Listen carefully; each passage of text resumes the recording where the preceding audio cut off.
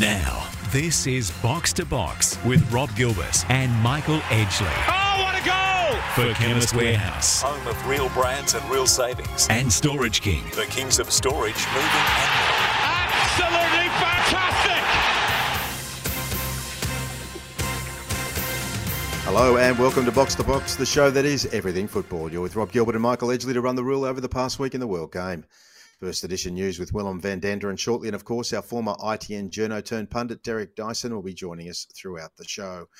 Now, a week ago we were collectively biting our nails at the prospect of an ignominious, if not anonymous, exit from World Cup qualification.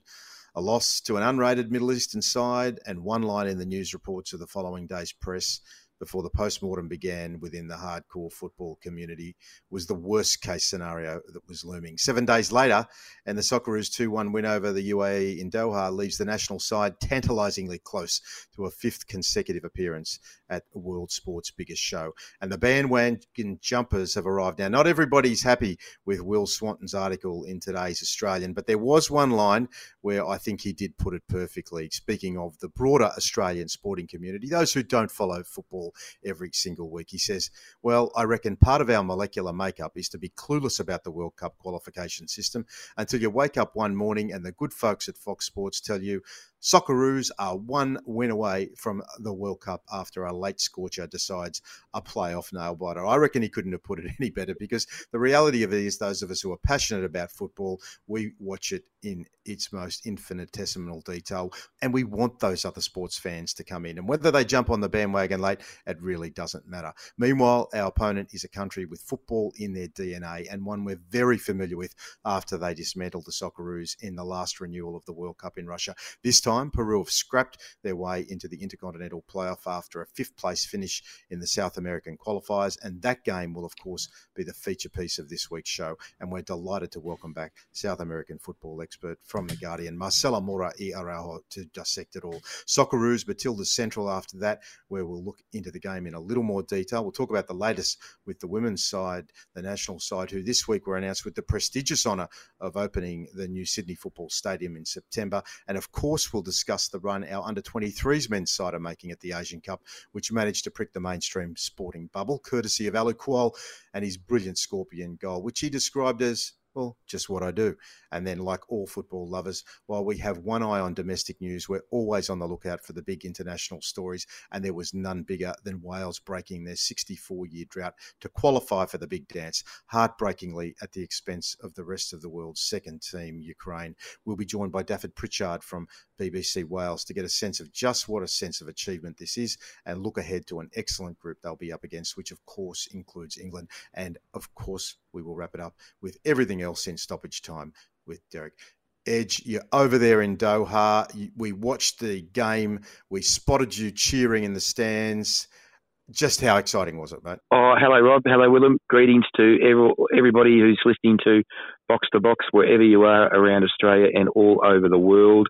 It was a fantastic game, really great experience in the grandstand, and I haven't had as much fun at the football for many years. It was very, very good, extremely tense, extremely nervous at different times during the game, but some great elation when Box to Box's very own Jackson Irvine slipped one past the UAE goalkeeper early in the second half, and then obviously who could forget Aiden Rustic's missile, which took a wicked deflection and got us over the line. It was a fantastic experience, and when you're over here and when you experience just the matches live, you do have a great appreciation of the Socceroos competing in a global environment in the sport that is the most competitive in the world. And for all those people who don't know the Socceroos names, but are getting on the bandwagon, you are most welcome. Join the journey. Immerse yourself in the best sporting contest that exists on earth, the FIFA World Cup. And our boys, Rob, a 50-50 chance in a two-horse race to get through to our fifth World Cup. It's something to celebrate. Australian football continues to improve, and well done to Graham Arnold. Well done to all the coaches and the players. You've got us this far. Let's just get one more big job done on Monday night in Doha, Tuesday morning and we will all celebrate a magnificent achievement for our sport.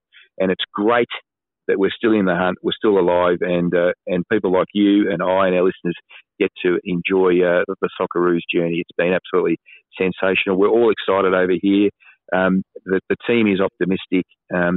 They understood that they owed the United Arab Emirates one from that semi-final Asian Cup defeat, and they owe Peru 1-2 from the last match we played against Peru at the Russia World Cup. So let's hope that provides a bit of a steely backbone in the team. It's going to be a difficult job, but bring it on. Monday night in Doha, Tuesday morning in Australia. What would Bob Hawke say if he was still alive and Prime Minister? He said, anybody who's not watching next Tuesday morning, you're not Australian. Yes, Michael. Willem, go ahead. Oh, Michael, I want you to describe to the listeners the sound of the bomb off Aiden Rustich's boot from inside the stadium. I am head over heels in love with this bloke and that goal. I've watched it probably 100 times since it went in on Wednesday morning. He could not have hit it any better. How was it from inside the ground? Actually, before we get there, let's take a listen to Robbie Thompson's call of it, which I thought was fantastic. Oh, it was right, man. You could hear it smack. We were sitting directly horizontal to it, so it went like a bullet. And when you watched it live, we didn't appreciate that it took a deflection off the UAE defender, but it looked like it just went in the back of the net before the goalkeeper even moved. Can I just talk about Aiden Rustich for a little bit, because seeing him up close, he was super motivated. He was super engaged. He was emotionally engaged in the game. Milos Stegenac was continually from the sidelines encouraging him. At times he was asking him to calm down. In times he was asking him to be more aggressive. But Aiden Rustich, I think, I don't know what you think about this, Willem or Rob, but I actually think that he's starting to arrive and carry the expectation of that important, number 8, number 10 position in the team. I thought at times he's been close to delivering for us, but I thought in the match against the UAE he couldn't be faulted, and he was furious when he was substituted. I mean, he was furious. That's how much emotion he was carrying and dragged into the game. He wanted to be the player that stood up, and well done, Aiden. I like a player who wants to take on responsibility, and this young fellow, I think we're going to see him as a integral part of the Socceroos for many years to come. Yeah, he's absolutely become the man, and in the absence of Tom Rogic, maybe even if Tom comes back going forward to the World Cup, if we make it, or the Asian Cup, I think he's very quickly become our most important midfielder, Michael, and it seems obvious to say because he scored the goal, but he was the difference in the final 20 minutes particularly, and he definitely lifted and went to another level. So, no, he has become the man, and that is a goal that will live on for a long, long time. We'll come back to the Socceroos and Australian football throughout the show, but let's have a word for Wales, who have broken their 64-year drought in qualifying for just their second World Cup. They went past Ukraine 1-0 in Cardiff. Gareth Bale's free kick helped on, unfortunately, by Ukraine's Andrei Yarmolenko. It does bring an end, Rob, to the inspired run of Ukraine, who were shown the utmost respect by their opponents and the crowd and the referees on the night. A couple of quotes, firstly from Ukrainian coach Alexander Petrikov. He said he really wants the people of Ukraine to remember the team's efforts. And from Alexander Zinchenko, every one of us gave everything today. We left everything on the pitch. In general, I don't think we deserve to lose, but that's football. It happens. Wales, they've been there just the once in 1958. They went undefeated in the group stages before losing to Brazil 1-0 in the quarterfinals. Let's take a listen to another magnificent call from our good friend Martin Tyler. Dragoners Road! Wales are going to the World Cup after 64 years. The long wait is finally over. Qatar, here they come. Incredible, absolutely incredible. A day I never thought I'd see. Yeah, look, you're right about it, Willem. It's well said. The emotional side of us with the worldview of the tragedy and the heartbreak that's going on in Ukraine at the moment. Desperately wanted Ukraine to get to Qatar so that the people of that war-ravaged country have more joy, but they've been on an incredible journey. And look, fortunately, the team bounced back quickly. I know it's cold comfort that they beat the Republic of Ireland in their first round Nations League match. So clearly this is a side that wasn't just up for the series of contests. They're going to be up and about for a while. So they've got more to look forward to. But kudos to Wales. Really looking forward to talking to Dufford Pritchard from BBC Wales later on in the show. He's a guy that's just all over Welsh football and wrote some incredible pieces to wrap that result up. So yeah, sad for Ukraine, but congratulations, Wales.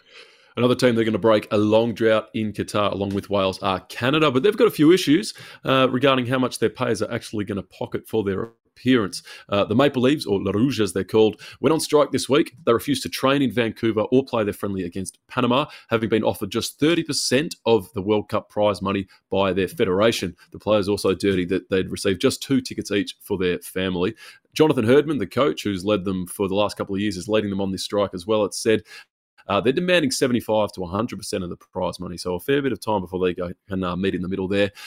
And they, of course, Michael, have a bit of an example to look to because the US Soccer Federation, as we know, have just agreed to a deal with their men's and women's side to pay them 80% of World Cup prize money. So Canada at the moment, just 30%. So Canada Soccer has some work to do to make peace here because this is the most important year in their football history. Yeah, well, a lot of federations have been having to deal with the players who want to share a prize money because that's the prize money for FIFA World Cups continues to increase. So that seems to be the standard negotiating tactic by player groups around the world. And yeah, 30% is not a commercially it's not a global benchmark. 30%, it's sort of closer to 50%. So that's what happens in Australia, in terms of the share of the prize money for the player grouping and pools. So, yeah, I mean, the Canadian players, they've done an exceptional job to qualify Canada. They're not a regular attendee at FIFA World Cups. We've talked about their qualification process throughout. They've been really super. They probably earned and deserved it. And I think the administrators, as much as they probably have the good of the game in mind in terms of trying to retain most of the prize money for game development strategies, whether that's, elite teams or grassroots. But, the players are the ones who deliver the opportunity to be at a World Cup. They should obviously, at least in my opinion, probably share in half of it because there are a lot of unmeasurable benefits of having your nation make the World Cup in terms of inspiration for the sport and people taking up the sport, people looking to get engaged in the sport. There are many more benefits than just the prize money that's achieved from the participating fees that member associations get by playing at World Cup. So I'm probably on the side of the players on this one, but they want to get it resolved pretty quickly. The Canadian public and football community, they want to see their team prepare appropriately and give it their shot. I think Canada's got a good chance of getting out of their group. The boys they'll want to get this resolved pretty quickly and move on. So let's hope a consensus on meeting in the middle gets there. Okay, great work there, Willem. Ed, you sit tight. I know you've got a few things to attend to on your busy travels in Doha, so why don't you go off and do a few of those because Willem and I are going to have a chat to Marcela Mora i Araujo. She's in London. She's one of the leading football experts of South American football, and she's about to head over to Doha. But what we're going to talk to her is about Peru. What can we expect? What are they expecting against Australia in this match? Stick around because Marcela is coming up next on Box to Box. Box to Box. Can you believe it? For Chemist Warehouse Home of real brands and real savings. and Storage King. The kings of storage, moving and more. And this could be the most crucial goal of all. Yes, this is Box to Box, and we are less than a week away from that final match against Peru in Doha, which will seal the fate of either Australia or Peru and that spot in the World Cup in Qatar later this year. To talk about it, our favourite South American football expert from The Guardian, Marcela Mora i Araujo. How are you, Marcela? Hi, how are you? Good morning. All the better for talking From to London. you. Yes, London.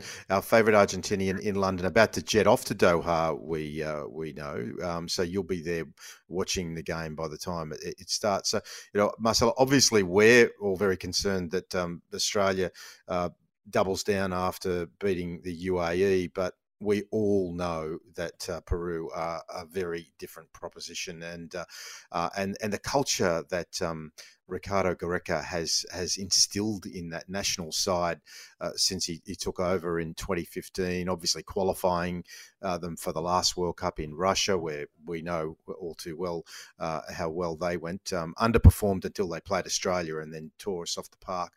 So, Marcella, from your personal expectation and what you know of the expectations of the Peruvian national side, what do you think is their feeling for the opposition? Are they on high alert?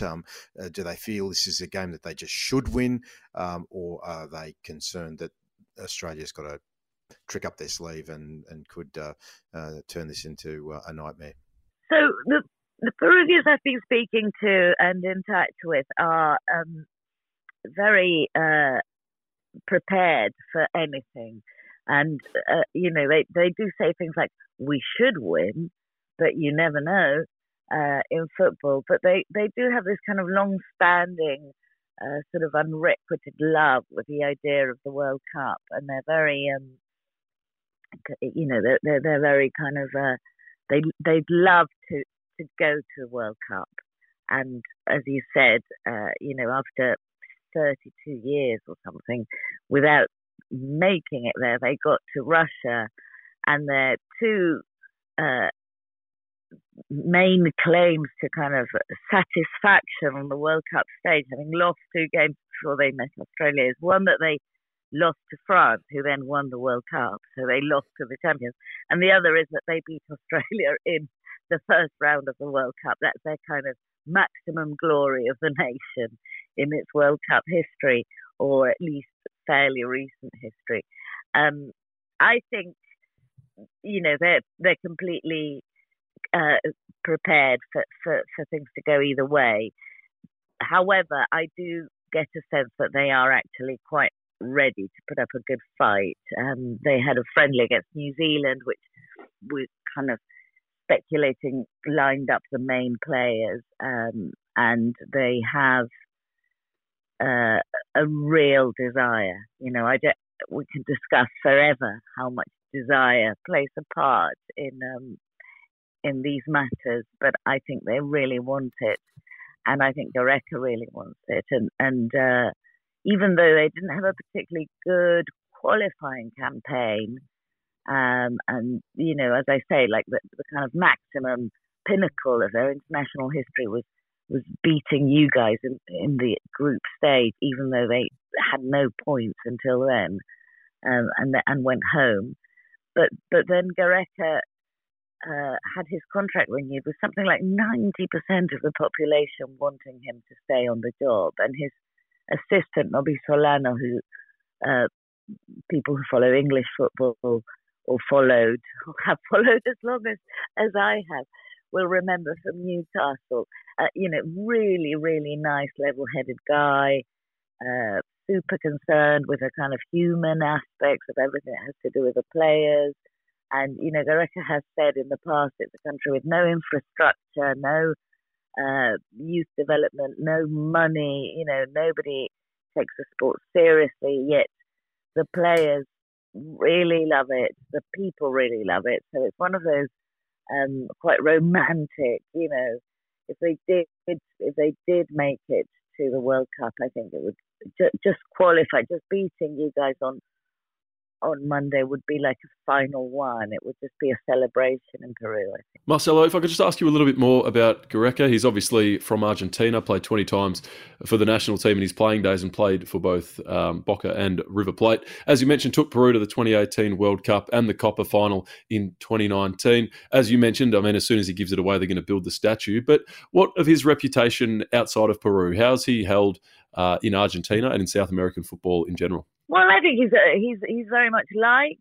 He's a funny, charming, good speaker, a thinker of football. People call him the Tiger, but I think of him less as a Tiger type person and more, one of those thinkers, loves to chat, discusses the game in a kind of intellectual way. And I think because he's done well with Peru, and I mean, as you mentioned, that it's not just the World Cup that an international side aspires to. He's really had a very good run. People now think of him as the Peruvian manager, but Argentina has managers all over the place. At any World Cup, you're likely to see a few Argentinians kind of come across each other, and I very much in the immediacy of now, he's much liked. He's thought of as someone who's done a good job with limited resources, if you like, with scarce resources. But he's one of the good ones.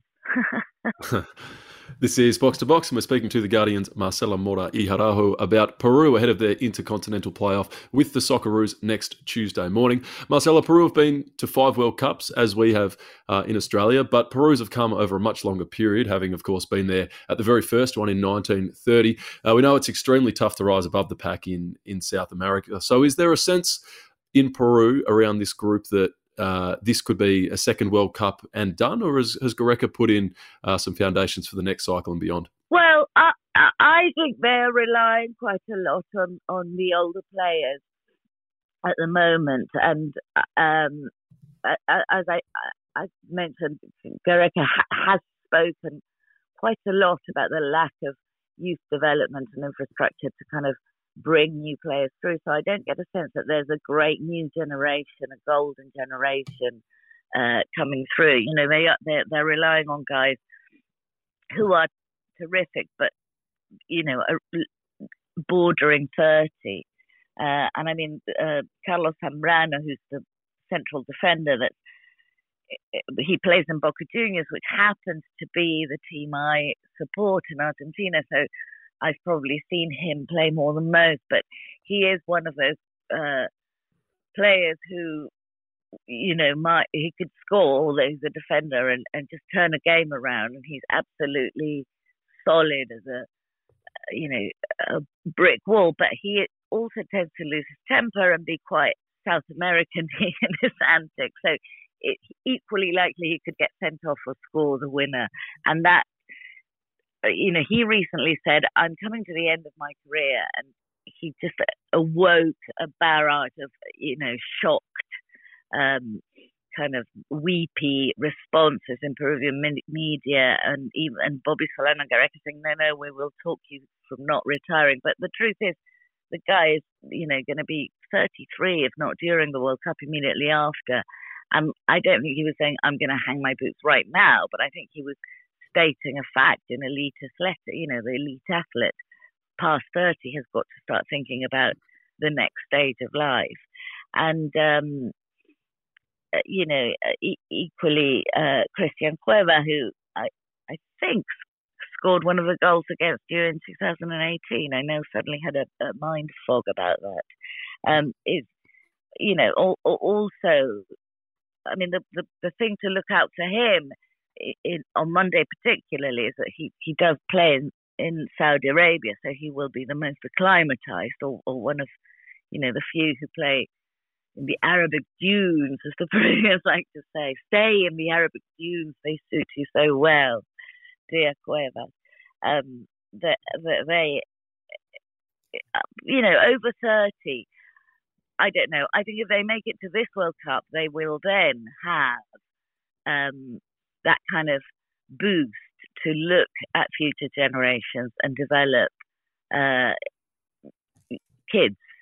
That I think a history of football is based upon generation after generation nurturing what we call child and adolescent development, and having not just academies or good teachers at the moment, but setups, quite good competitions, structure, things that formal divisions, paths that the kids know how to go through. And I think Uruguay, Brazil, and Argentina have had that historically, and the other countries in Latin America not so much. And I think Peru would truly thrive if they could have a serious look at infrastructure.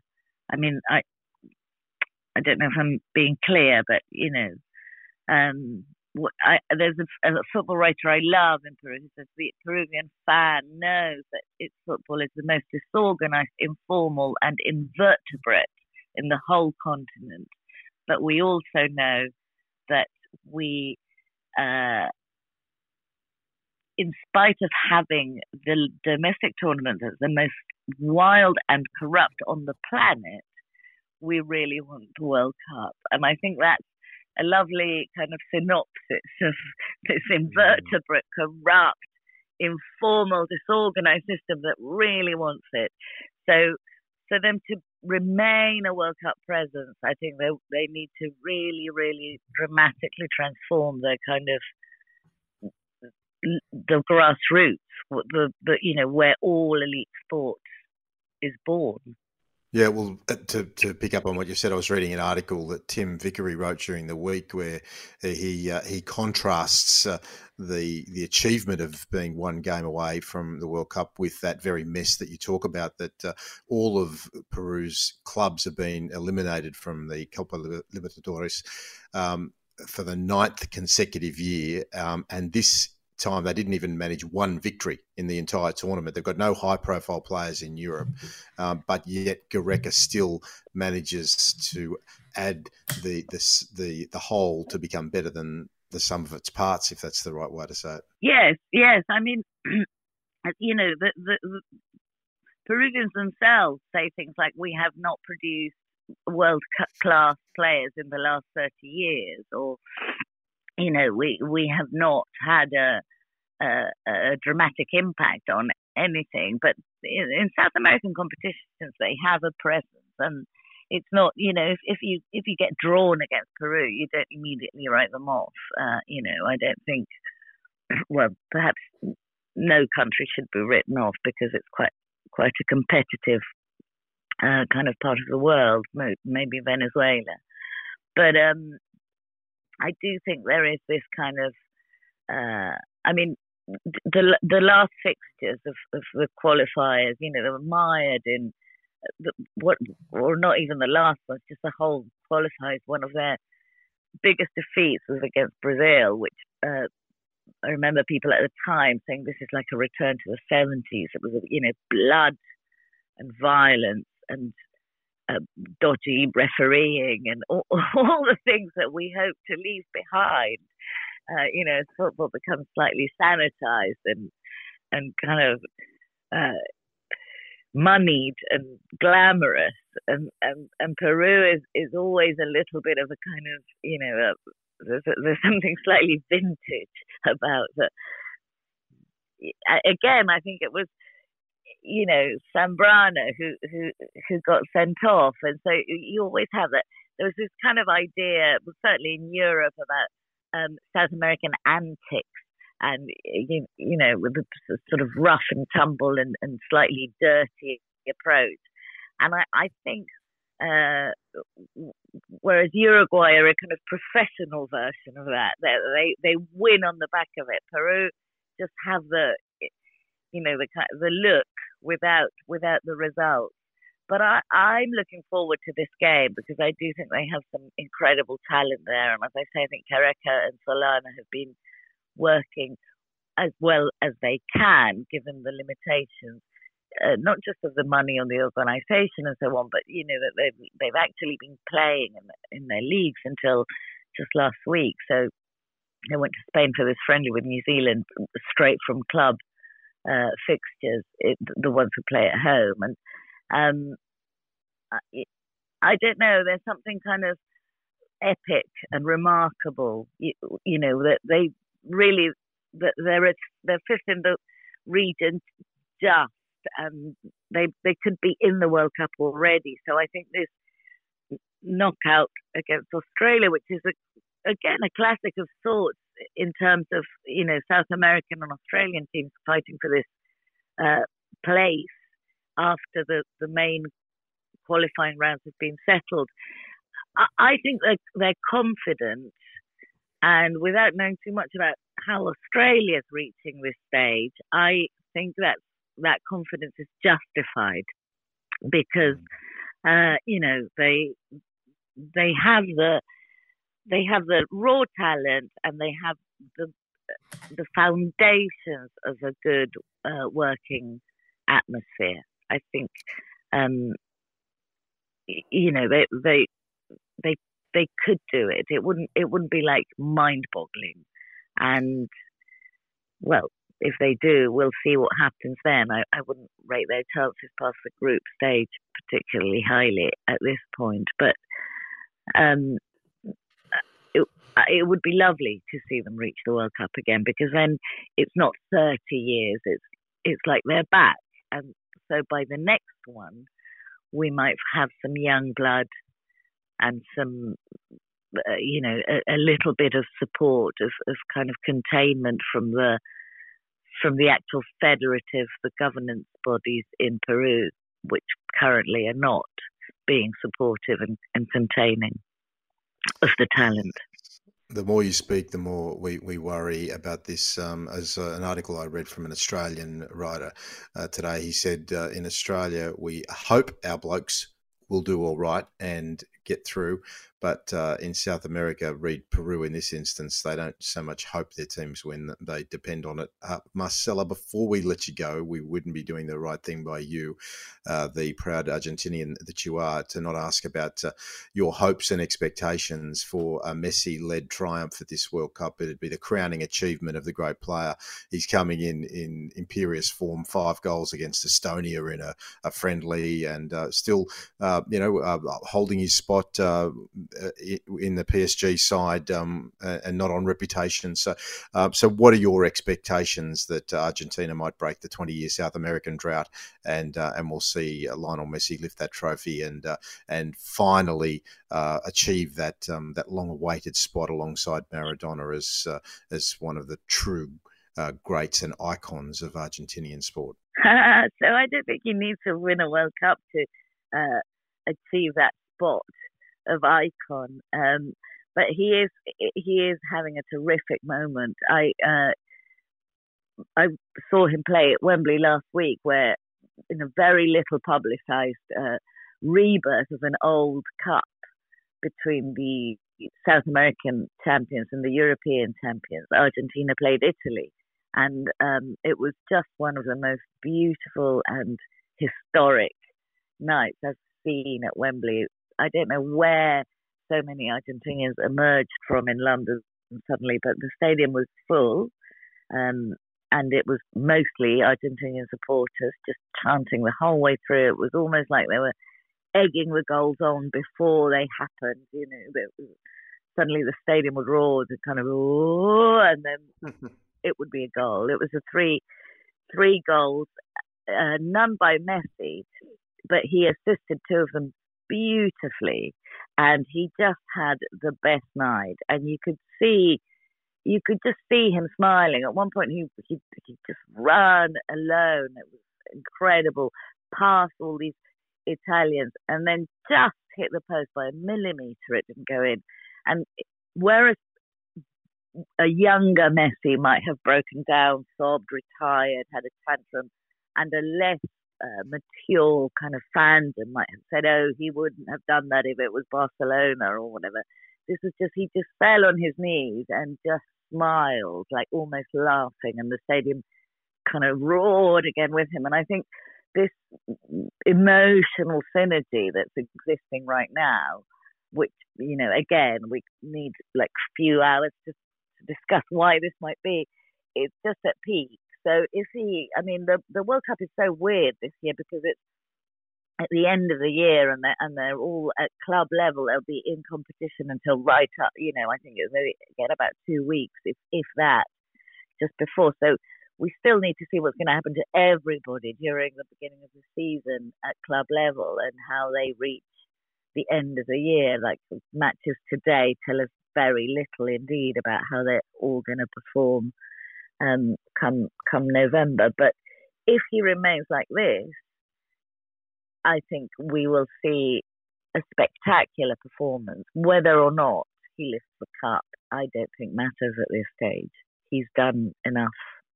Sounds like you're sort of just tempering expectations to avoid the pain, because the thought of the very thought of him lifting that trophy is so pure in terms of the joy of sport as an Argentinian, as it would be for any person who follows a national side. It's almost. Well, the thing is, there's such a loving at the moment between fans and media in Argentina. Everybody's like, whoa. So I was saying similar to what I've just said to you on Argentinian radio after the game last week, and then one of the presenters texted me while we were speaking, saying, "You don't believe we're going to make it, do you?" And I said, "No, I'm just tempering expectations in the hope of ameliorating the pain. I think if you're prepared, but I do believe. I mean, I want to say this again because you mentioned this in your original question, like, will he lift the cup in order to match Maradona? And I really believe he doesn't need to. He really is the best player we've had in I don't know how long, and possibly better than Maradona. And I don't think he needs to lift a cup. And I think, this is complete speculation on my part, he doesn't think he needs to lift the cup, and that's why he's playing lighter, because that expectation that he actually needed to win for Argentina was like a burden on him. And now he's enjoying the game, and he's got a team that's enjoying it with him. There isn't, a kind of psychological, demented pressure on everybody that they need to make Messi happy or else, and all this. They just seem to have a really lovely, harmonious kind of connection on the pitch. And so I don't think he needs the cup. It's not just that I'm lowering expectations because the pain would be unbearable if we don't get it. I really don't think we need it. I think the point of sport is to enjoy it. It's to enjoy it as a spectator, to enjoy it as an audience, to enjoy it as a player. It's entirely about our free time and the playful aspects of being human. And so if we just get rid a little bit of this kind of chain around our necks, that if we don't win, we're rubbish. Just a point made about Peru and Australia. This is a great game that we're going to play. It's got everybody excited. Does it really, does life depend on which one wins and gets to go to the World? Obviously, the World Cup is a coveted event to participate. And while it's going on, whoever's not there doesn't exist. But it's just great. It's great to get that close and to have the chance, to travel, to learn. People like Gareca, Solano, the Scaloni, the manager of Argentina, who is a disciple of a kind of generation of managers who also believe very much in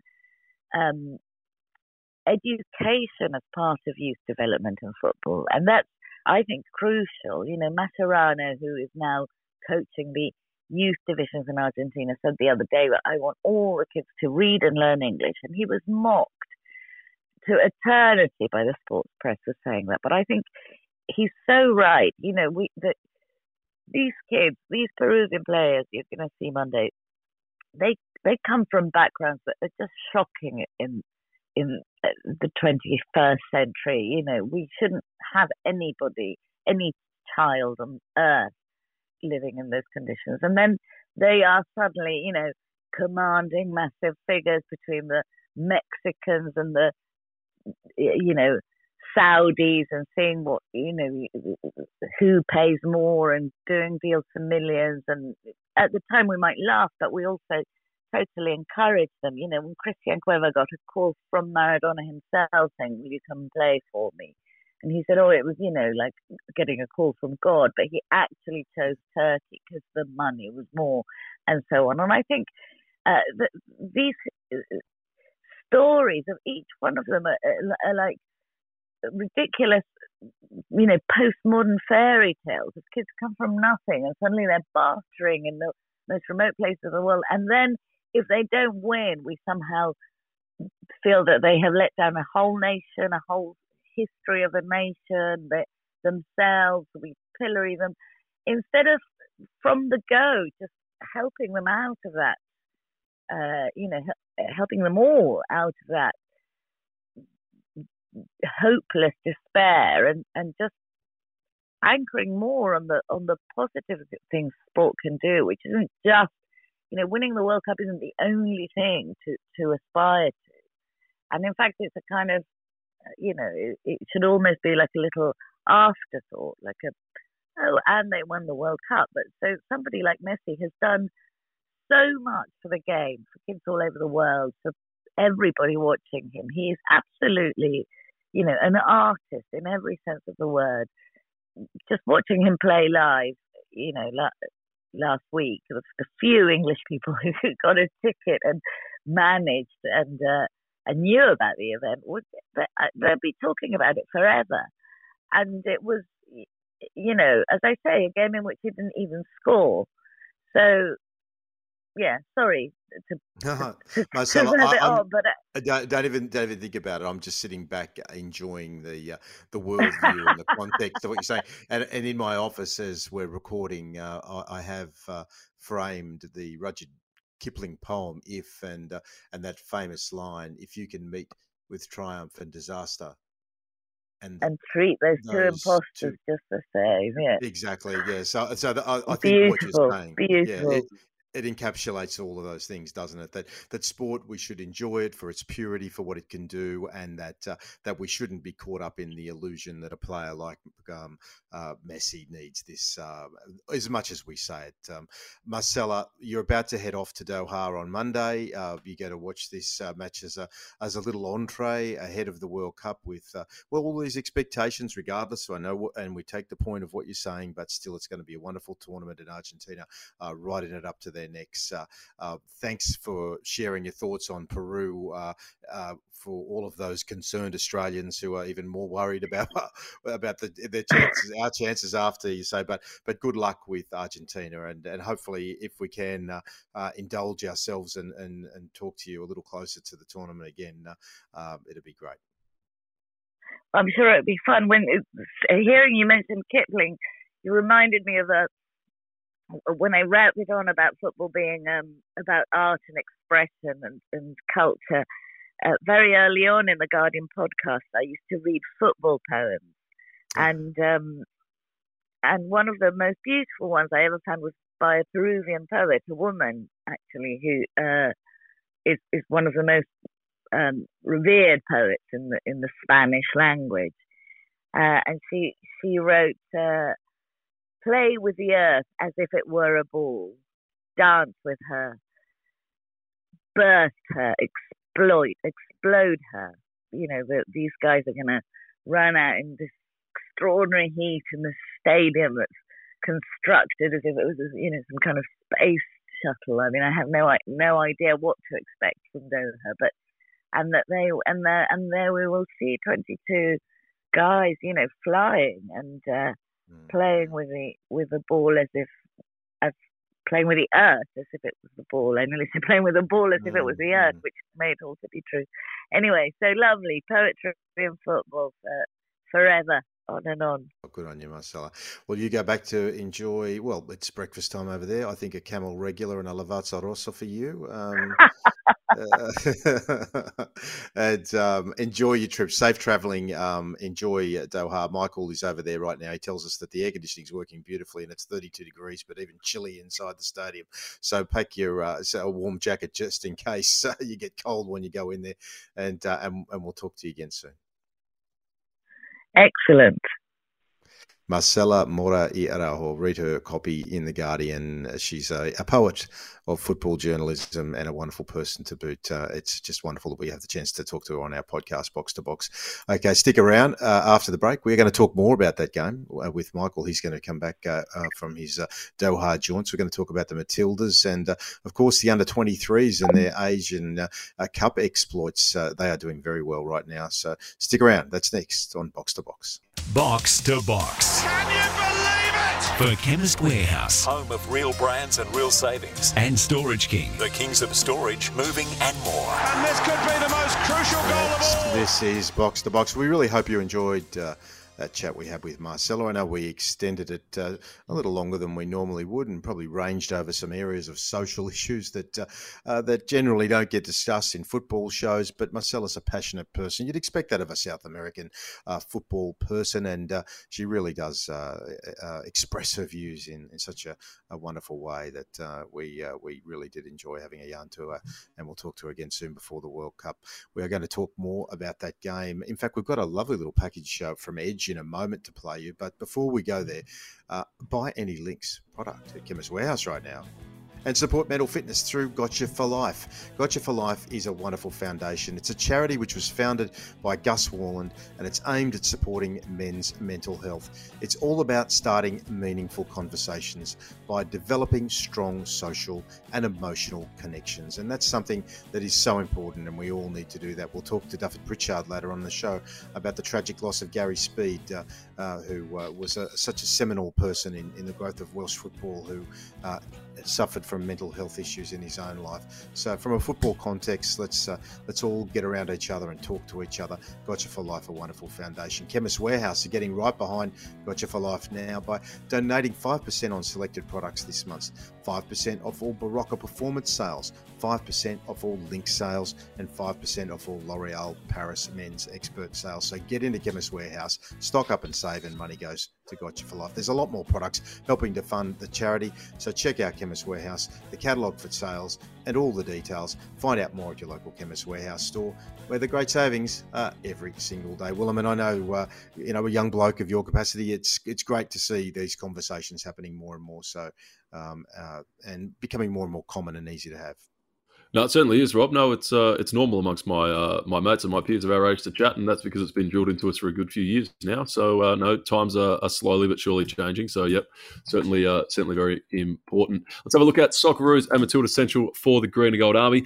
We're in World Cup mode, of course, currently, but expressions of interest are open for the 2023 Asian Cup. Not quite sure where it's going to be held. Could be the Middle East, could be Japan, South Korea. That'd be one hell of a tournament to get to. So make sure you jump on the Green and Gold Army website and put some plans in place to get over there.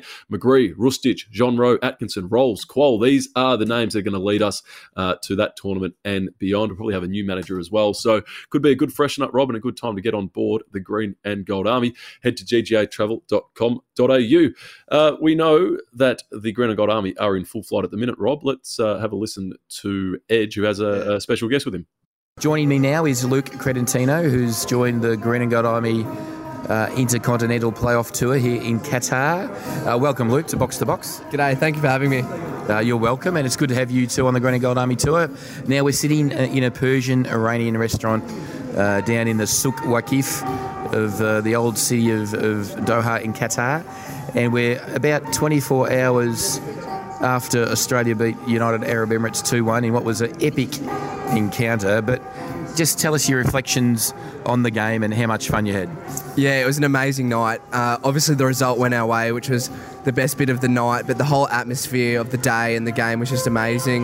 You know, going to a brand new stadium and a crowd with Emiratis and neutral fans from Qatar that really embraced the Aussies and joined in all our chants. It was a really beautiful night. And did you get a sense the players appreciated the sort of support that was echoing from our corner of the stadium? Because we were getting a fair few smiles and thumbs up from the players as they were warming up. And I actually had the impression that I thought the players did appreciate what we did.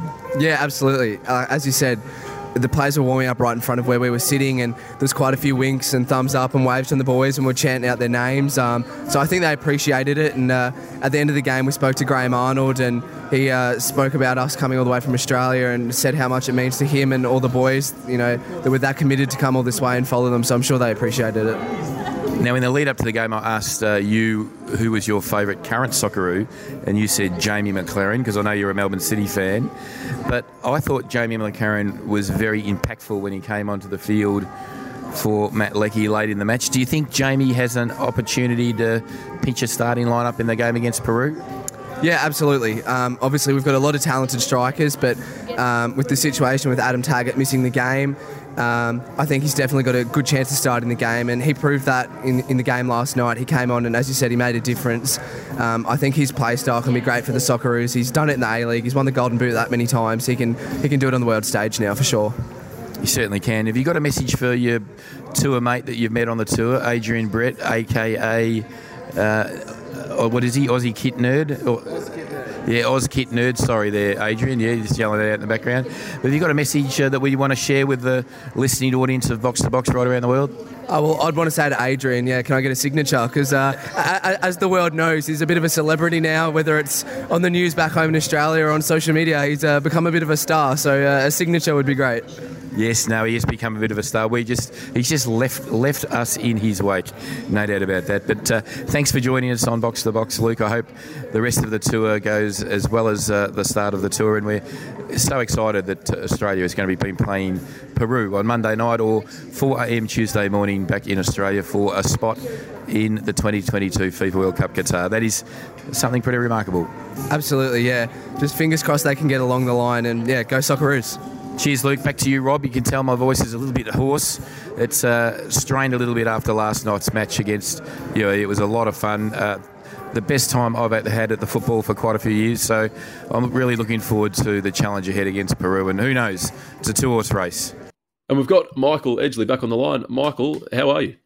I'm good, Willem. Yeah, I'm good. It's only as we record this, you guys are recording Thursday evening. It's about 1 o'clock in the afternoon here, and it's only a lazy 49 degrees. Juice. Celsius. Plenty to chat to you about, Michael, in the world of Australian football. There is, of course, another Australian side at the minute up to their necks in tournament mode. That's the under-23s under Trevor Morgan, and they've booked themselves a quarterfinal meeting against Turkmenistan in the Asian Cup. That's going to be played Saturday evening Australia time, so a reasonable viewing hour. Wins over Kuwait and Jordan, the first and third matches, did the job, but the highlight undeniably came in the second match, Alou Kual's scorpion kick in the 1-1 draw with Iraq.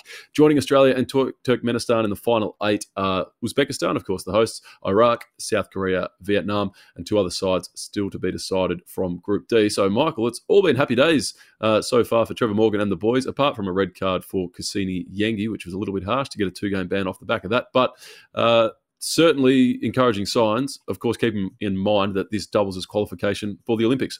Yeah, it does. And in fact, we've had 2 red cards in the second and third game, so they have to navigate those players down out of the squad for at least the next game.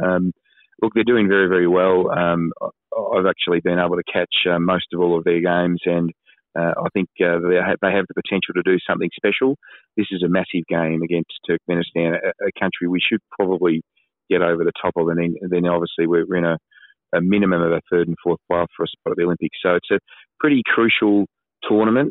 Trevor Francis and the team he's got over there are doing a great job, and obviously Alou Kual has absolutely stolen the headlines and the focus with that scorpion kick. But there's a lot of other really terrific performers in that under-23 team, which a lot of A-League followers would be aware of because there's many A-League players in that group. So let's hope they can get over the next game and have a real shot of ensuring that Australia goes to its second Olympic Games in a row. And of course, that'll be in France.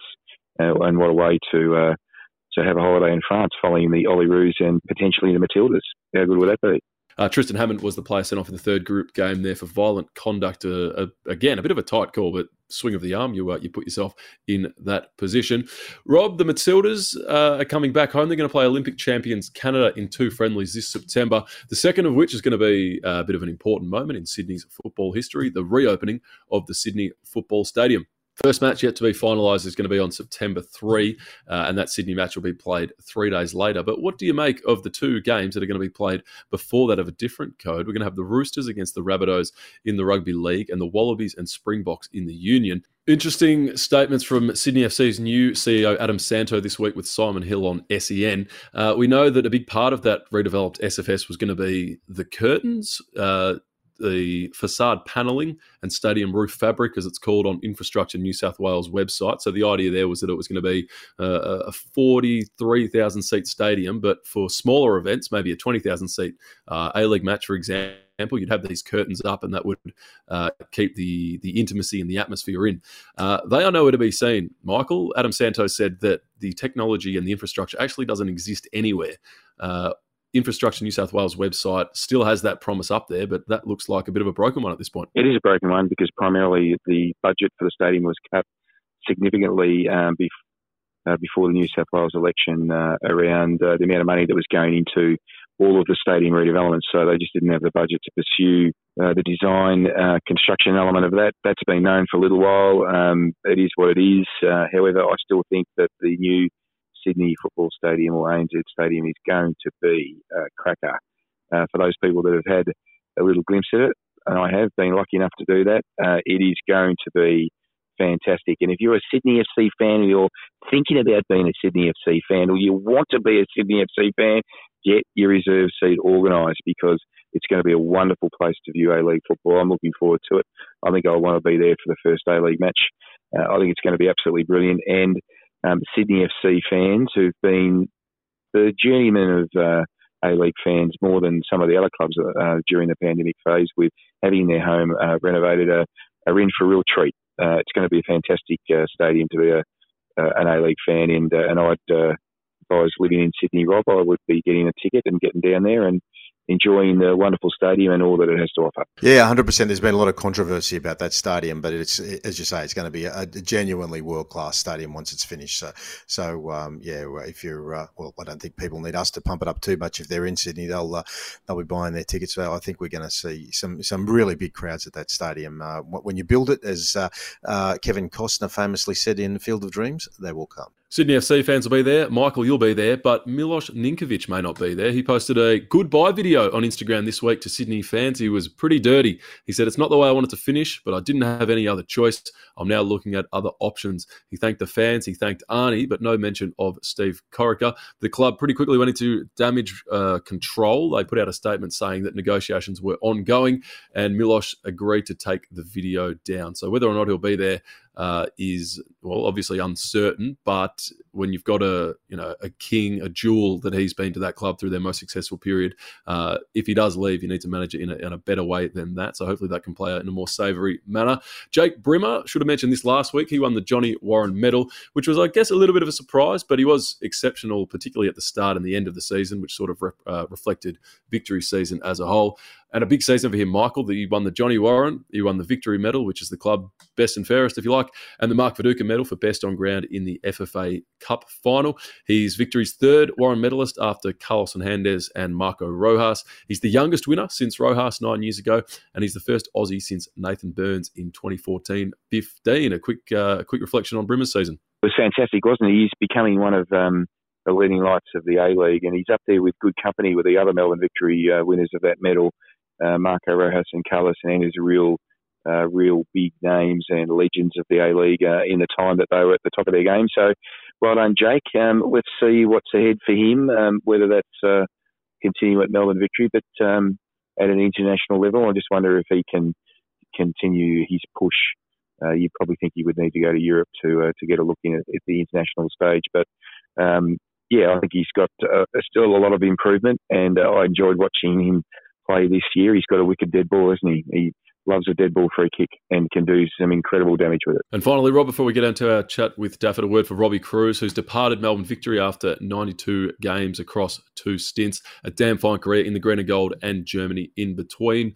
We know he's had issues with his body for a long, long time. So if this is to be it, a magnificent career, both with the Victory, with the Roar before that.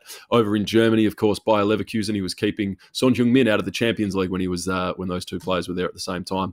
2015 Asian Cup champion and a Socceroos legend. So if that is to be it, well done, Robbie. Michael, we will take a break from you while Derek and I have a chat with Dafford Pritchard after this break, and you're going to come back. We'll talk a little bit more in stoppage time, mate, about just how exciting it is over there and some more stories from Doha. Box to Box. Can you believe it? For Chemist Warehouse. Home of real brands and real savings. And Storage King. The kings of storage, moving and more. And this could be the most crucial goal of all. Yes, of course, this is Box to Box, and while a lot of this show has been focused around Australia's attempts to qualify for a 5th consecutive World Cup, none of us forget that 32-year drought that was eventually broken in 2005 when Australia beat Uruguay on that famous night at Homebush. The equivalent for Wales, of course, was this past week. Their drought, 64 years. And heartbreakingly, of course, it was at the expense of everyone in the world's second team, Ukraine. But for the Welsh football fans, the frustration and the pain and the hurt of all those years just washed away. And a man who was right in the middle of it from BBC Wales is Dufford Pritchard, and he joins us on the show. How are you, Dufford? Hi there. Yeah, good, thanks. Still very much on a high from Sunday. Yeah, we've got a real close affection for Welsh football.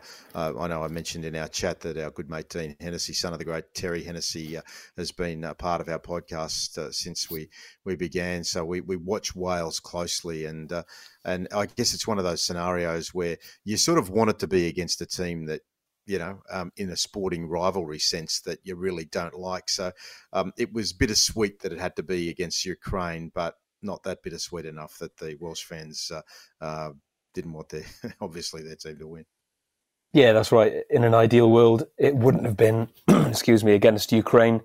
But it was dealt with quite, classily, that the players went over to the Ukraine fans at the end before their own celebration started in earnest. There was a kind of feeling of kind of mutual respect between both sets of players, both sets of fans. So it was a strange kind of situation, and for us, media covering it as well, because, there were quite a few clenched fists under the desks, I won't lie. The impartiality went out the window on occasion. But then you go into the media room and you speak to the Ukraine manager about the atrocities going on in their homeland, and it was all quite sobering. So it was a kind of quite a heady cocktail of emotions on the day. But once that was kind of dealt with, and Wales were allowed to celebrate on the pitch, the players with the fans. It was a glorious day. And, 64 years, a lot of people never thought they'd see Wales in a World Cup. So it was deeply emotional and just such a happy day for everyone. Talking about deeply emotional, just in the lead up to the game for our listeners back in Australia, I think a lot of us are familiar with the land of my fathers, whether it be from the rugby or the football. But can you tell us a little about the pre-match ritual with the other song that's sung, and how that traditional sort of national song for Wales has really sort of bound the fans and the players together in that Cardiff stadium? Yeah, so a relatively recent development for the national football team is the way that they've embraced the song Yma o Hyd. Now that translates as "Still Here." It's a song by the folk singer Dafydd Iwan, and it's about the survival of Wales, the nation, and the Welsh language over thousands of years. And it's a kind of tub thumping, proud protest song, and the players have really adopted this themselves in recent years. And then before the Austria game in March, so that was the playoff semi-final, Dafydd Iwan was there to sing the song Yma o Hyd there at the Cardiff City Stadium, and he was back again on Sunday. This time, though, as well as singing it before the game, he was on the pitch afterwards as well, singing it with the players. So that was an amazing image. When you consider this is a Welsh language song, and in Wales, as you know, not everyone speaks the language, and the squad is a good reflection of that. I'd say only 3 or 4 of the 27-man squad speak the language. But to see someone like Gareth Bale himself, not a Welsh speaker, belting out the words to Yma o Hyd and the crowd all singing with him, that was a great image. You mentioned Gareth Bale before, and of course he created the goal. There's a feeling that you can see going around the ground when Gareth stands over a free kick anywhere near the penalty box, because he's got a history. And of course, yes, it was a deflection, and Bale and Ramsey, they do kind of get the spotlight in terms of this team. But could you talk about Bale, because you also talk about some of the unsung heroes as well, because this Welsh team is a team, isn't it? It's not packed with star quality all over the pitch in the traditional sense. Absolutely, and even those stars don't play regularly for their clubs at the moment. So Gareth Bale, in between the March games and Sunday, had played only 20 minutes for Real Madrid. Joe Rodon plays for Tottenham, but again, he'd only played 10 minutes in that period. Aaron Ramsey in and out of the Rangers team on loan at Juventus. So a lot of these players come into international camps rusty, but they do find another level when they put that red jersey on. And as well as these kind of notable players, Bale, Roden, Ramsey, Joe Allen, a lot of the players are playing in the Championship or even lower. So you've got players such as Joe Morrell, who's featured heavily in the qualifying campaign. He plays for Portsmouth in League One, and yet he finds another level to compete with world-class midfielders such as Luka Modric during his Wales career. So it is that kind of quality we've heard people talk about with the rugby team as well. Sometimes you think of how poorly the regions perform in Europe, yet they put that Welsh jersey on and they seem to transform themselves into different players. So they've always had this kind of base level of performance, regardless of the level that their players are playing at. And then you've just got that sprinkling of stardust over the years from Bale and Ramsey and others.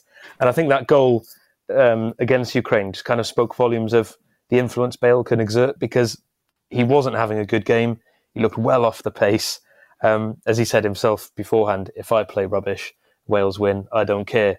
And just as well, because that was pretty much the situation. But you just get the impression that he can kind of bend a game to his will, and it's almost like he just psyched Ukraine out by just being there, by lining up the free kick. Perhaps if anyone else was taking it, Yarmolenko might not have put his head on it. But that is the kind of the aura of Bale. So yeah, it is very much a team ethic, but just that little bit magic that someone like Bale can provide on top of it. Off the top, David, Rob mentioned a man called Dean Hennessy. He's a guy over here in Australia who's played in the leagues here as well as playing back in the UK, and he is distantly related, believe it or not, to Wayne Hennessy. I don't quite know what the bloodline is, but we were talking about those unsung players before. Tell us about Wayne Hennessy's performance. It was heroic from Wayne Hennessy. He's been a great servant of Welsh football for years now. He's made over 100 appearances for his country.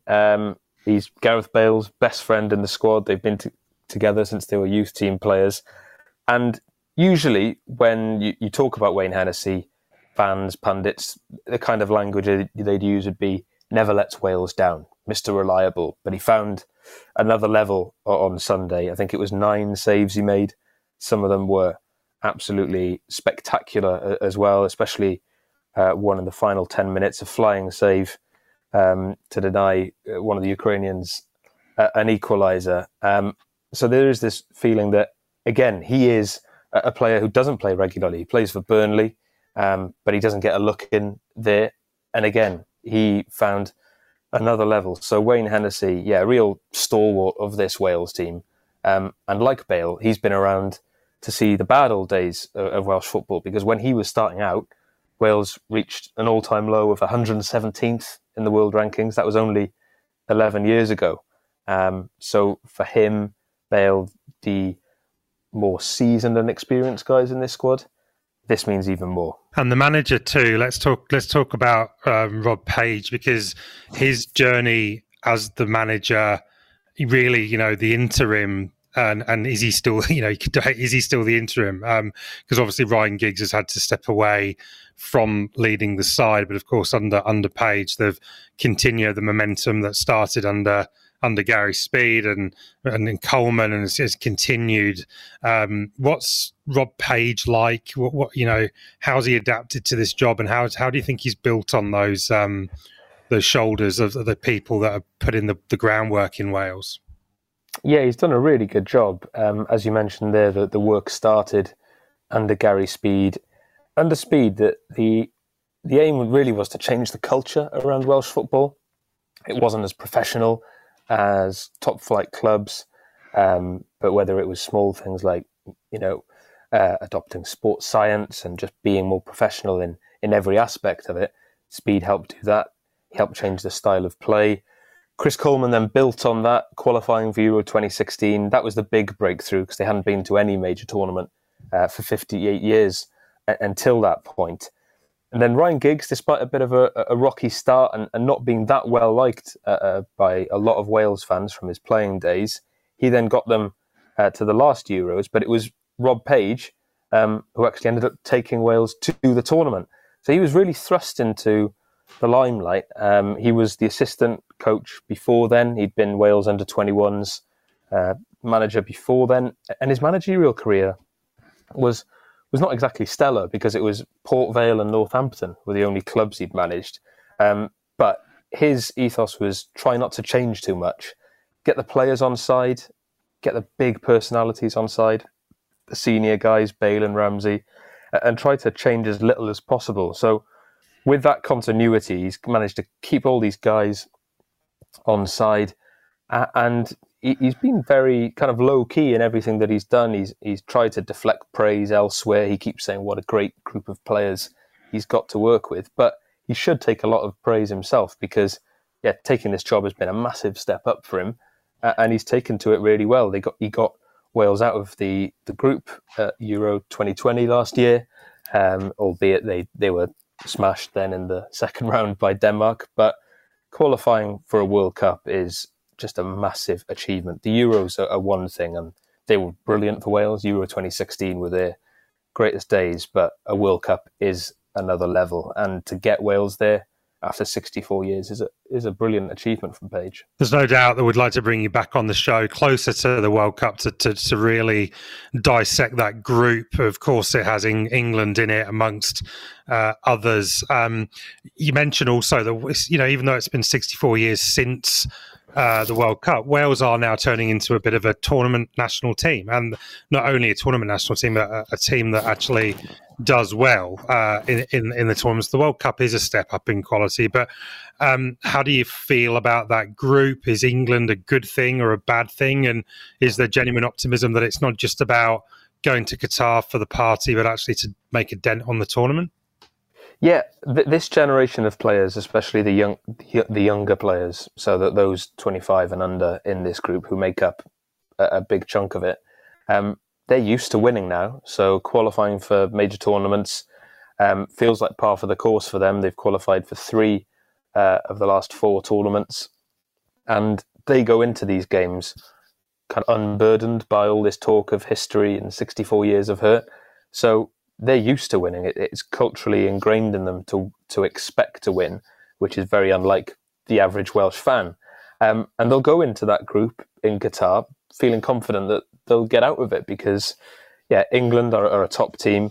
The United States are a very good one as well, as are Iran. I think if you look at it, the average ranking, it's actually the strongest group at the World Cup, even though on paper you might not think of Iran and the States as powerhouses. I think on the England question, I think most Welsh fans would prefer it if they weren't playing against England. They faced them at Euro 2016, and it all felt a bit of a distraction.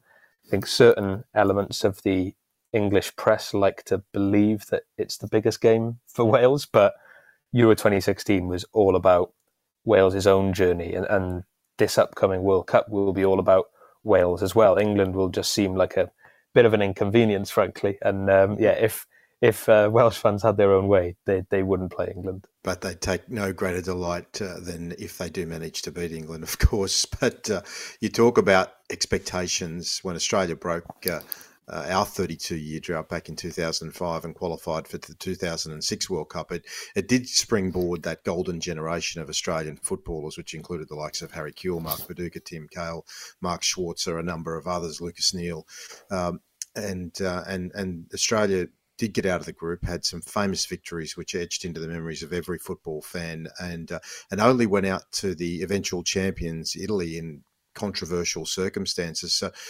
given Wales's excellent performance in the Euros, albeit the heavy defeat against Denmark that was the exit for them, there's something of a reality check. Quite quickly, the loss to the Netherlands in the first round of the Nations League, and coming up against Belgium this weekend.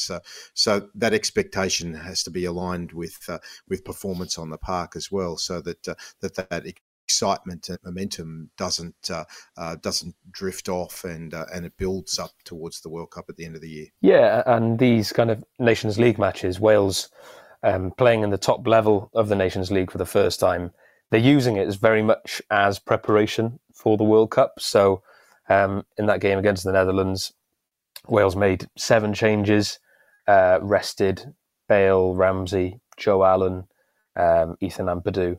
And Rob Page's thinking is that he needs to use these games against top opposition as a chance to expose his younger and fringe players to the best in the world, because that is what will happen at a World Cup, whether it's through injury or from having to rotate his squad for 3 matches in quick succession in the group stage. He wants to have, a pool of 20 or 25 players as opposed to the 15 or so who you might be deemed good enough for that level at the moment. So, every game now will be preparation for the World Cup. And although there might be some bumpy results along the way, in the Nations League in particular, you think of that Belgium game on Saturday. Wales have a very good record against Belgium, as it happens in recent years. But if there are more changes again, and you take into consideration that Belgium beat Poland 6-1 last night, you do worry if there might be a few kind of chastening results on the way. But Wales are willing to kind of sacrifice the Nations League. Of course, they want to win as many games as they can at that level. But if they do get relegated back down to the second tier of the Nations League, but it meant that some of those younger, less experienced players have the chance to test themselves against the best, then it will have been worth it. Well, Dufford, we could talk to you for a lot longer, but congratulations from one relative football minnow to another probably bigger minnow in world terms. The first World Cup since 1958. It's a tremendous performance. You've got so much to look forward to over the coming months, and the event itself. We'd love to have you back on to have a chat about it and discuss Wales' chances as the event comes closer. And we just. Wish you luck and bathe in the afterglow of some happy times. There's enough rough stuff that happens in this life that when you get the joy of a World Cup qualifying performance, you don't take that lightly. Absolutely. Thanks for having me. Look forward to being back. Not at all. Dufford Pritchard from the BBC Wales joining us to talk about the qualification of Wales for the first time in 64 years for the Qatar World Cup in November. Okay, that was... a conversation we'd been looking forward to for some time. We didn't expect it. And to our good mate Dino, who'll be listening out there, well done to you as well, brother. Okay, stick around. There's plenty more to talk about on Box to Box on Stoppage Time after the break. Box to Box. Can you believe it? For Chemist Warehouse. Home of real brands and real savings. And Storage King. The kings of storage, moving and more. And this could be the most crucial goal of all. Yes, this is Box to Box. This is Stoppage Time. We've got plenty of time to expound on a few of the big stories of the week, which we haven't gotten to yet. Wonderful talking to Marcela Mora-Iaraho earlier on. Extended chat with Marcela. She's a real poet of football. But just before the break, Dufford Pritchard from the BBC Wales. What a feeling it is over there right now. They've qualified for their first World Cup in 64 years. And Derek, you wanted to sort of... extend that conversation a little with some of the elements of that qualification that we really didn't flesh out as fully as we would have liked to have. It's a super interview with Dufford, and I'm looking forward to having him back as we follow and get behind Wales in Qatar. One of the interesting things that we spoke about in the game, in the interview, was the two key players for Wales, Bale and Ramsey. They're the totemic figures in the game, obviously much celebrated, particularly Bale from his time at Real Madrid. Of course, Ramsey, I have him in my heart as an Arsenal fan, a serial FA Cup final winning goal scorer. He has been playing at Juventus and then Rangers, of course, where he infamously misses the penalty in the Europa League final. But we're going to have a situation soon where neither Bale or Ramsey may not have a club shortly, and they are going to be going into what is probably, and arguably for them, the biggest 6 months of their professional careers leading into a World Cup. Gareth Bale is apparently being lined up by Cardiff, and Bale apparently will make an unbelievable sacrifice in salary potentially to make that happen. It could be up to 90% of the wages, less of the wages he was on at Real Madrid. And then, of course, yes, Spurs, MLS, and then Ramsey is apparently going to have his contract terminated by Juventus, joined them on a free transfer from Arsenal, and he's going to be a really interesting player now because he's got huge wage aspirations. His agent will be going around trying to get him the best possible deal. But the sorts of clubs that are looking at him, it's not even guaranteed Rangers want him back. Leeds, Derby County, amongst the others. Rob, is this how important do you think it is for Bale and Ramsey just to find a club that they can play at for 6 months and get some game time in their legs? You'd feel that they'd need to continue to play, wouldn't you, just to keep that sharp edge? I mean, I guess you look at it in the context of Australia's match against the UAE a couple of days ago, that probably one of our top 2 or 3 players, Aaron Moy, was one of our least effective because he hasn't been playing. Now, and Aaron Moy, at his peak, comes into the Socceroos side and he orchestrates everything that goes on around him. So I just think that no matter what sport it is that you're playing, that you need to continue to hone your skills and keep them at the sharpest of edges. So you're asking me, I think they have to get a club and keep playing football at some level. At some level, I think, is the key. I think that the radar has got to be lowered. I think Europe is the place for them too. I'm not sure. I think Gareth Bale can go to MLS. I'm sure Ramsey could go there, but I think a European next 6 months, even if it's in the lower part of the Premier League or even in the Championship, because, they don't want to be going to this World Cup feeling short. There is a bit of talk over here that Gareth Bale could be going to Wrexham, which is the Disney project, the club owned by the two Hollywood actors who are looking to take Wrexham from the almost the non-league right through to the Premier League. So there has been a bit of talk that is something that Gale is pondering at the moment, which would make a mockery of these preparations for World Cup playing, or whatever they're in. What are they in? I think they're in 4th or 5th tier of English football. I'm not sure. Didn't even make it out of Conference League North Edge is the answer. So you're right, it would make a mockery. And I think Cardiff is realistic because at least Cardiff are in the Championship and they're competitive. You'll get plenty of game time and you'll have tough matches. I don't think it needs to be the Premier League. I think Wrexham's a joke, though, to be honest. But yeah, the guys have got the money. The other thing too is good proximity in Wrexham to the Liverpool golf courses as well. That could play a factor in Bale's Bale's. Well, he's just proved that he's happy to. He's spent a lot of his, not a lot of his career, but some big portions of his career playing golf and not playing football to protect his lucrative contract. So who knows what will happen? But there is a bit of talk over here in Doha amongst people that Bale is considering going to Wrexham. So whether that's true or not, who knows? The flag that he famously had his picture next to Edge read number 1 Wales, number 2 golf, number 3 Madrid. So he can scrub the Madrid off now because his $500,000 a week contract has come to an end. But will it now be Wales, Cardiff, golf? I don't know. Let's see. We mentioned the Nations League before. We'll talk about England and some stuff there and run through some of the contenders. But I think all of us noticed in England's loss to Hungary, a very underpowered performance there from Gareth Southgate's much sort of noted favourites for the tournament.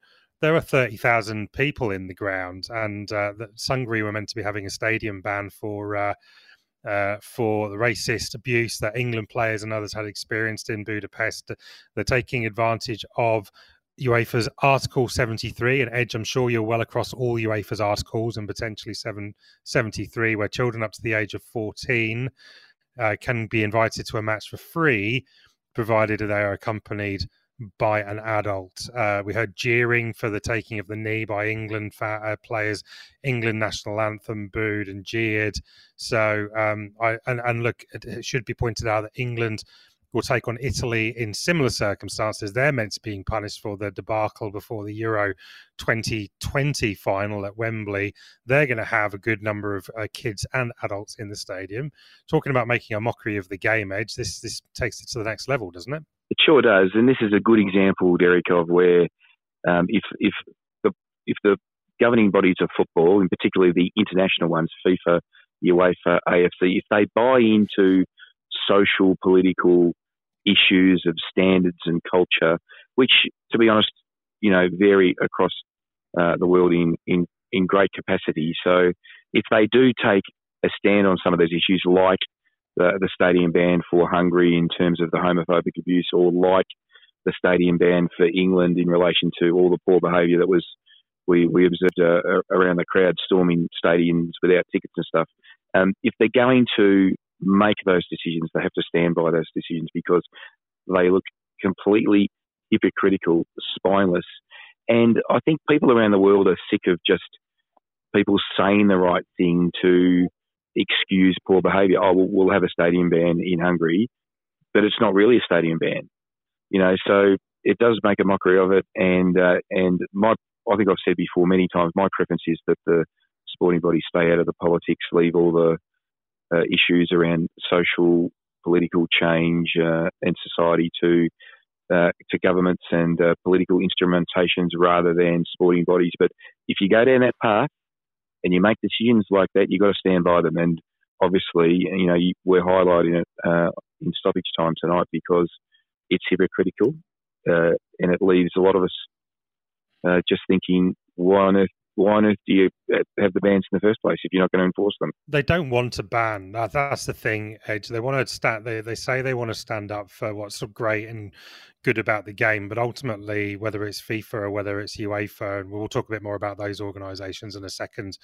But they're commercial organisations at the end of the day. They get paid hundreds of millions of dollars a year from sponsors that expect full stadiums. They've got member bodies that expect full stadiums for their own financial viability. So the punishment itself, it's the right kind of punishment, but it's not being administered by there's no incentive, in my view, for UEFA to have stadium bans. So that's why Article 73 is sitting there as a little loophole to go, yeah, we can still fill the stadiums. Coca-Cola can be happy. The home nations, the unions can, it's not as a bigger national sort of international scandal, because it is really obvious. We saw during COVID, when you empty a stadium, it really does change the quality of the product and the atmosphere and everything. But UEFA don't want to do this. I think it's very clear to me. So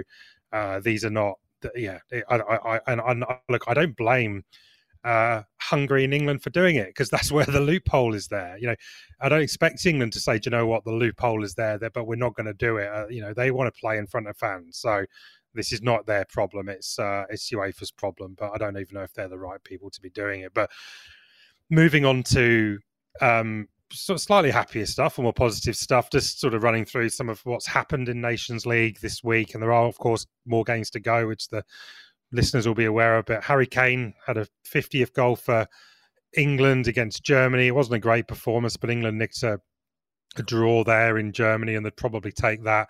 I thought he could have had a hat-trick. It was a pretty open game, but he's now gone officially clear of Bobby Charlton. He's now 3 goals behind Rooney, and he will do that this year. I can't see how he's not going to score 3 penalties for England between now and the end of the World Cup. So I think Harry Kane is well on track. England are not necessarily on track, though. I think they've looked pretty underwhelming. A lot of people citing that there's fatigue.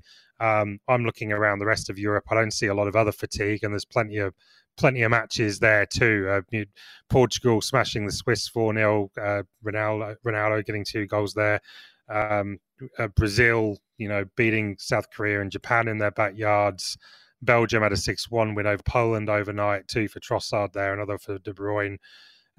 France are struggling a bit, so I'd put France in that England category, and Spain as well. A couple of draws, including a very entertaining game against the Czechs. And of course, Willem in the studio will be happy that his Netherlands did beat Wales. We were talking to Daffyd before, but Wout Weghorst, who couldn't hit a cow's ass with the banjo, as they say, in the Premier League last time round, getting the winner against Wales. And sadly, Rob, Italy looking really good, but of course they're not going to be there.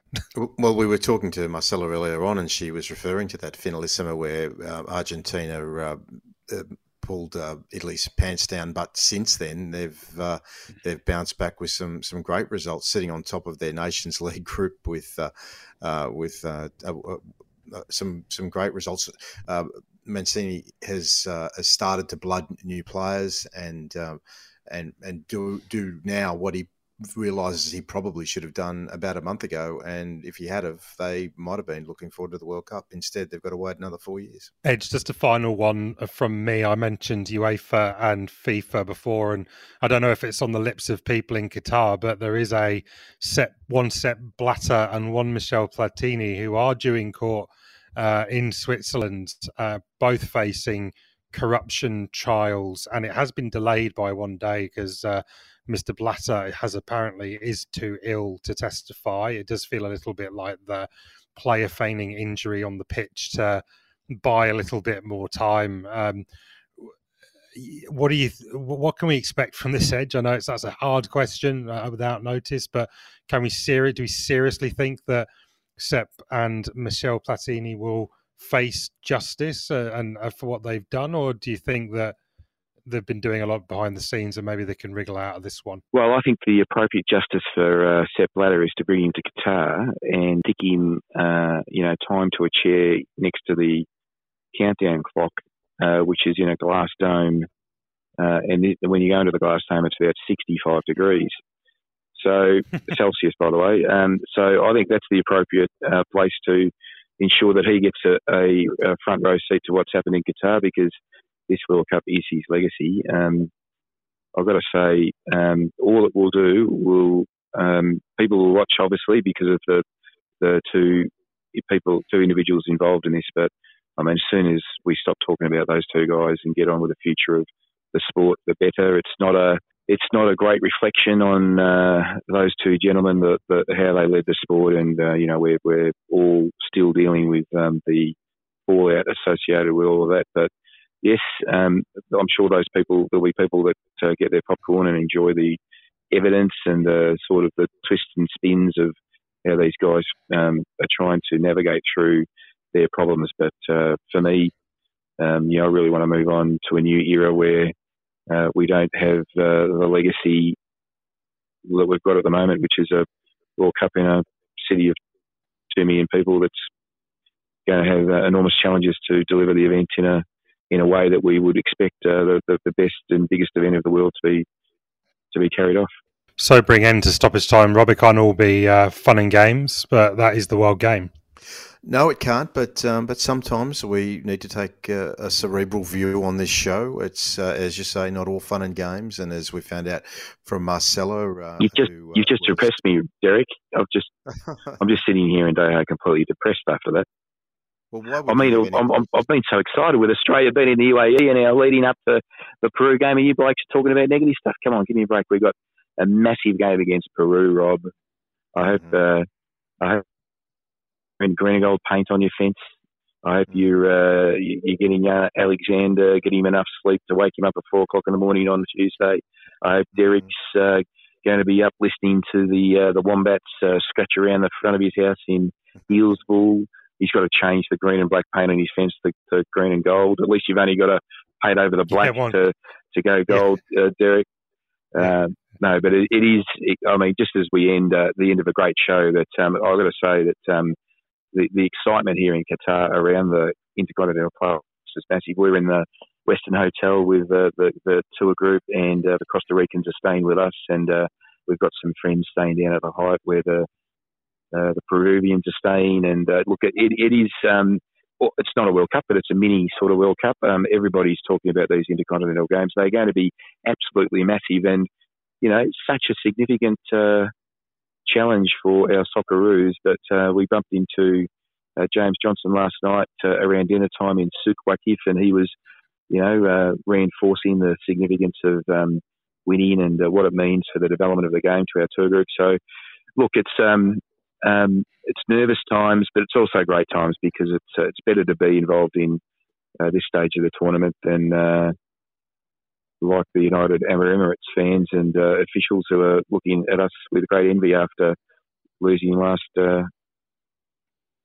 week or a few days ago, whenever it was. It's all mission into one, Rob. I'm sure it is, mate. It's well, look. Hopefully, Edge, for you and for that nearly 1,000 strong group of supporters that you will be taking. Hopefully, if the Socceroos make it, this is just, as I said to Marcelo earlier on, just a little entree to what's going to happen in November and December. I know Peru, they want to be there too, but you can't have two spots. We want to be there just as much. So, Edge, you enjoy it, mate. Be there on our behalf. We'll be spotting you as we watch the vision, as we always seem to find you there on, as Willem calls it, Edge Watch, in the stadium somewhere. And, you guys were counting. I mean, I was following the WhatsApp count. Yeah. So let's hope we could. What did I get to last week? 15. Yeah, want to avoid that, please. Gee, the last thing people need to see in Australia is me on the TV. We'll find you there, mate. Enjoy it, Edge. We'll be there in spirit, mate. Thanks, Rob. Derek, thank you again. A real treat talking to Dufford there earlier on. Mate, you have a good week. We'll talk to you again next week, my friend. Yeah, thank you. Sorry for depressing everyone. I do try and bring the lighter notes in. Look, great stuff for the Socceroos. Nearly got my passport, guys, and obviously I'll be shouting them on. And I'll go out and paint my fence. Good on you. And Willem, I think he's still there somewhere. Great work as always, Willem, and to Damien as well. Are you there, Willem? I think you're going to. I'm here. For goodness sakes, Edge, get those boys through on Tuesday morning. Yeah, we'll do our best. We'll do our best, Willem. We'll do it all again next week. Hopefully, we'll be celebrating. Please subscribe to Box wherever you get your podcasts. Follow us on Twitter and like us on Facebook. And join us next week when we go from one end of the pitch to the other in the World Game.